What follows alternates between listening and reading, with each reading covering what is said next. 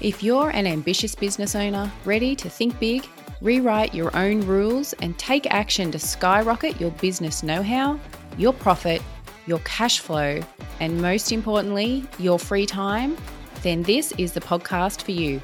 You're listening to the Simply Smarter Numbers podcast, and I'm your host, Jen Waterson. I'm a business profit coach helping business owners just like you make more profit and take back their time. So hit subscribe now and let's dive in. Today I'm talking cash. We all want it, you know you need it, but so many of us are not really controlling it.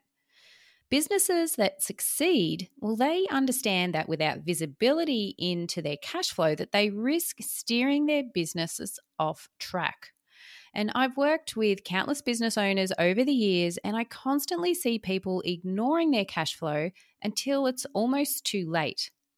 Here's a big heads up for you. You can be a highly profitable, multi-million-dollar business and still have cash flow issues that can take you down. In another podcast, I'll explain exactly how that can be, but for now, just trust me on that. It's a real thing. Making a profit doesn't always mean that you have cash. Today, what I want to do is give you a heads up on what might be quietly causing you cash flow issues in the background of your business.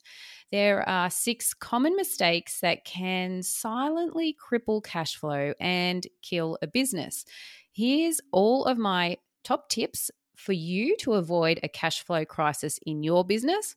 I'll outline each one of them really quickly for you, and then I'm going to dive a little deeper into them for you as well. Number 1 is to measure your gross profit.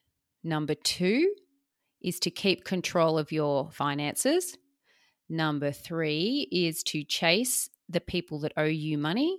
Number 4 is to control your outgoings. Number 5 is to avoid a debt trap. And number 6 is to forecast your cash flow. Now, I'm going to talk you through each one of these today, and then over the coming weeks, I'll look at dedicating individual podcasts to each of these cash flow killers so that you can really dive deeper into each one of them. I should also say that I actually have a 13-week business cash flow planner with templates, with written instructions and video instructions that you can purchase as well. You just need to go to simplysmarternumbers.com/cash flow planner. And you can check it out there. And if you decide that you want to purchase that for yourself in your business to get your cash flow under control, then make sure you use the discount code podcast, and that will get you a $20 discount. Okay, so what I'm going to do is dive into each of these 6 cash flow tips for you. Number 1, measure your gross profit. Building enough margin into your products or your services, it can help you to avoid a cash flow drought. Now, your gross profit is the money that's left over when you have sold your product or your service, but doesn't include your expenses. So what can happen with your gross profit is that a tiny drop of, say, 3% drop in your gross profit can potentially cost you thousands of dollars.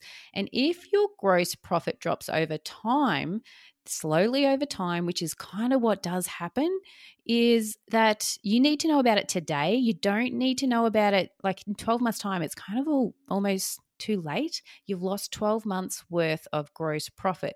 So knowing about it today gives you a chance to do something about it today. If you don't know what your gross profit is, it can really quietly and silently start to kill your cash flow. So the trick is to measure it, to monitor it, and to manage it. Not once a year, not once a quarter, but every single month. And this goes for all businesses. It goes for service businesses, e-commerce, retail, online, bricks and mortar, everyone. We all need to know what our gross profit is. As for what gross profit looks like for a service business, well, grab out your pen and your paper and you can write this down if it's going to help you out. If you are, for example, a website designer and you make $15,000 in sales for the month of June, get out your pen and you're going to write sales $15,000. You also then had some labor costs. So these are costs of your time and the cost of your team's time that they put into actually completing those jobs. And you're going to say that your labor costs for that month of June were $9,500. So in this example, you've got sales, $15,000, and then directly under that, you're going to write labor costs, $9,500. Then you're going to have a gross profit of $5,500. So that's $15,000 minus $9,500, and you're going to end up with $5,500. At the moment, that $5,500 is really just kind of a random number and kind of meaningless nearly all by itself. But what we then do is turn it into a percentage and it becomes your gross profit percentage.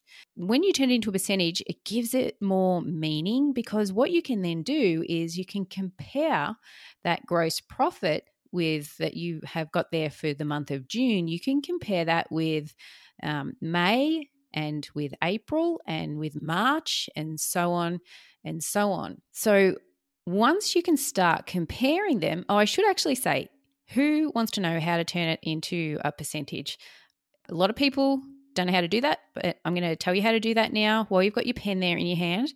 You're going to take $5,500. So the gross profit is $5,500 divided by 15,000, which was your sales for the month, times 100 to turn it into a percentage. And that's going to give you 36.6%. So write that down, 5,500 divided by 15,000 times 100 equals 36.6%. So now we know that for the month of June, our gross profit percentage was 36.6%. Now we can compare this percentage with every other month regardless of how much variance there is in the sales. So if in the month of July you have a really massive month and rather than selling $15,000 worth of services, you actually sell $35,000, well, you can compare the month of June with the month of July once you've worked out the percentage. If you're seeing that every other month has been a higher percentage and suddenly that percentage is starting to slip, then that's when you have the heads up that something's not right.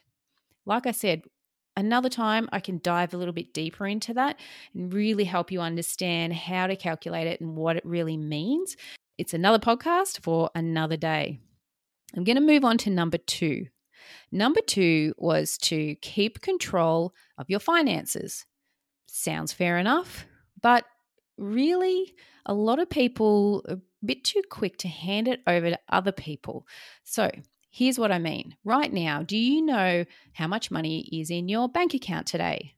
Possibly. Do you know how much money will be in your bank account next month? A lot of people don't. Do you know how much money is owed to you?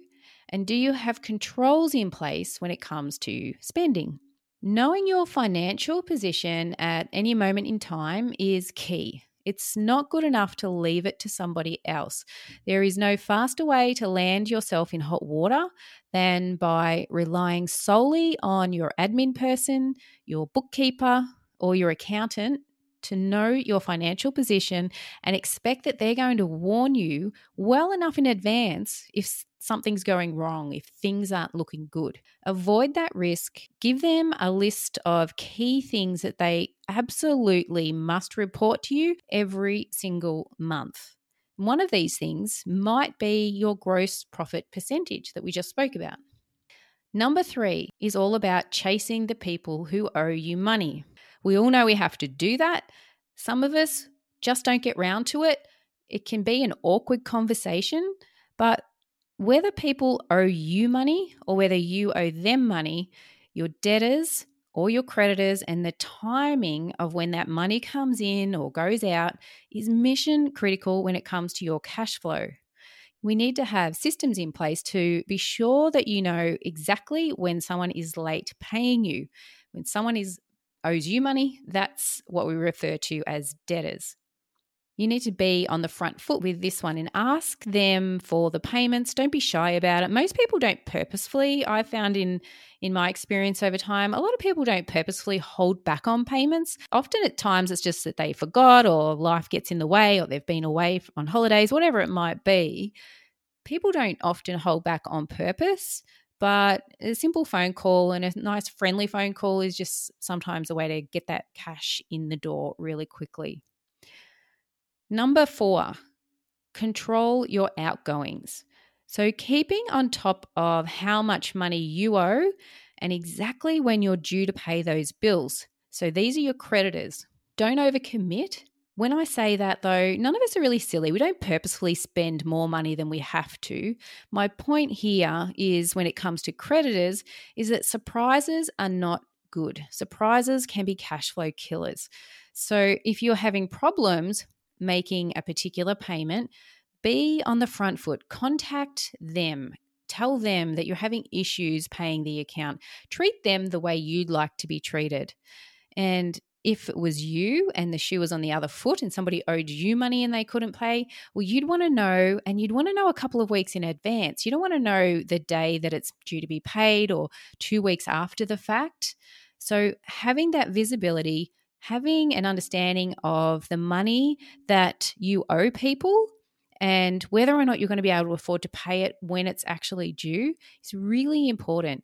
And it goes a long way to helping you to create good relationships with the people that you're in business with. And that includes your suppliers or other advisors, people that you work with, people that you owe money to. Number 5 is avoid the debt trap. Your debt repayments can creep up on you over time, and banks have been known to be all too accommodating when it comes to increasing your debt. My big tip here is that just because the bank says that you can have it doesn't mean that you can afford to repay it.